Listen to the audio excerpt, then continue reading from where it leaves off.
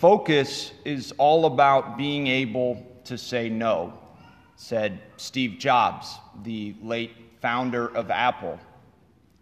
What did he mean by that? Focus is about being able to say no. Well, he meant that we need to be able to say no to good things, maybe things that we believe are really good things, but yet we say no to them still so that we're freed up to do what we need to, what we believe is more important, what we believe is even still better. It might make a little more sense if I give an example from Apple's history. You know, Steve Jobs took something of a hiatus for about 10 years, dozen years, from the mid-'80s to the mid-'90s, and when he returned, Apple was in trouble. They were hemorrhaging money. They were making products, a lot of products, but not many really great products. And so he decided he was going to cancel every product except for 4. He wanted Apple to produce a personal computer for your average consumer and for business, and then a personal device for your average consumer and for business. Those 4. And he wanted them to be great. And this decision, not only did it save the company, it transformed it into what today is one of the most valuable companies in the world. Because Steve Jobs had focus. He had that willingness to say no to good things so that Apple could concentrate on what was most important, on what they needed to concentrate on. You know, it might sound crazy, but I actually think Jesus is essentially articulating the same principle in our gospel. Or rather, I should say, Steve Jobs maybe unwittingly stole a page from our gospel when he defined focus as being able to say no to good things to focus on what we need to. You know, we have the story of Mary and Martha, 2 sisters who welcomed Christ into their home.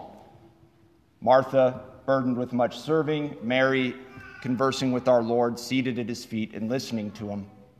And Martha tells Jesus, "Make my sister help me." And Jesus says to her something that is probably a little counterintuitive. If we were reading this story for the first time, I think it would be a good bet to think Jesus would side with Martha. I mean, after all, the Bible places a value on hospitality. See our first reading. That's not what he does. He says, "Martha, Martha, you are anxious and worried about many things. There is need of only one thing. Mary has chosen the better part, and it will not be taken from her." Jesus wasn't saying that what Martha was doing was bad. It wasn't. It was good. She was serving. She was serving Christ. But he's saying there's something better than even that very noble activity. Something more important when all things are said and done. What is that one thing necessary, that better part that Mary chose? It's the first and the greatest commandment, to love the Lord your God with all your heart, with all your mind, with all your soul, and with all your strength. And you might say, well, he doesn't say that, and Mary's just sitting at his feet. How do we know that's what it is? Look, we can't love someone that we don't know. We can't know someone unless we're willing to converse with them, speak to them, and listen to them.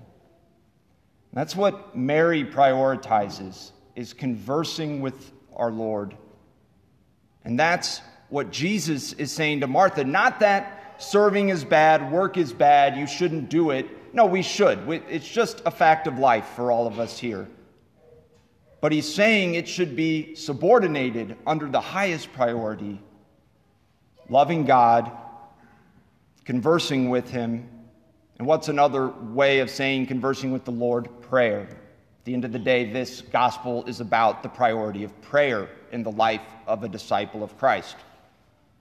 And you know what? Because of the Eucharist, we can in a very literal way imitate Mary from the gospel.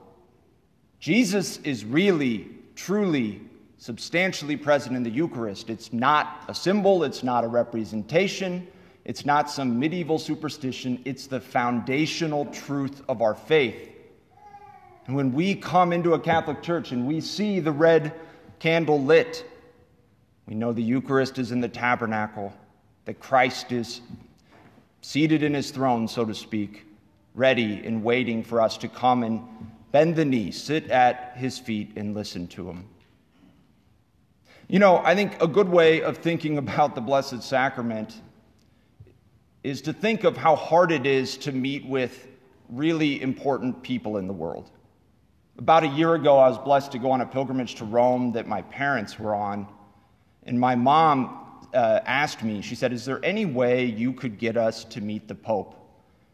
And I said, "Look, I think you're asking the wrong guy. I don't have that kind of pull." And I didn't, and it didn't happen.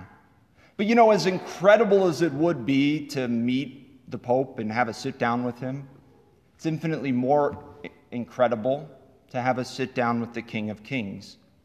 And because of the Eucharist, Jesus makes that infinitely easier for us. Any Catholic church where the Eucharist is in the tabernacle, we can come and bend the knee and sit at our Lord's feet and listen to him, speak to him from our heart. And we can grow in our knowledge and love of God.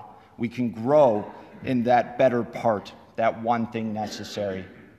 But what's the main obstacle to us doing that? It's distraction. You know, there's an older translation of this gospel which says that Martha, instead of saying Martha was burdened with much suffering, it said Martha was distracted with much serving. Distracted with much serving. We can be distracted by good things. We can be distracted by not so good things.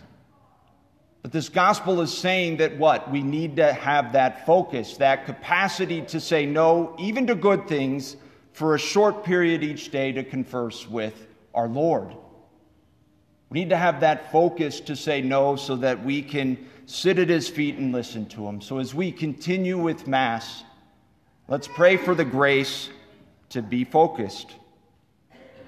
To every day say no to the hectic, anxious, troubled, busy world that we all inhabit, at least for a little bit of time so that we can speak to our Lord. Let us pray for the grace to be focused, to say no to distraction so that we can come and pray before Christ really present in the Blessed Sacrament. Let's pray for the grace to choose the better part, the one thing necessary.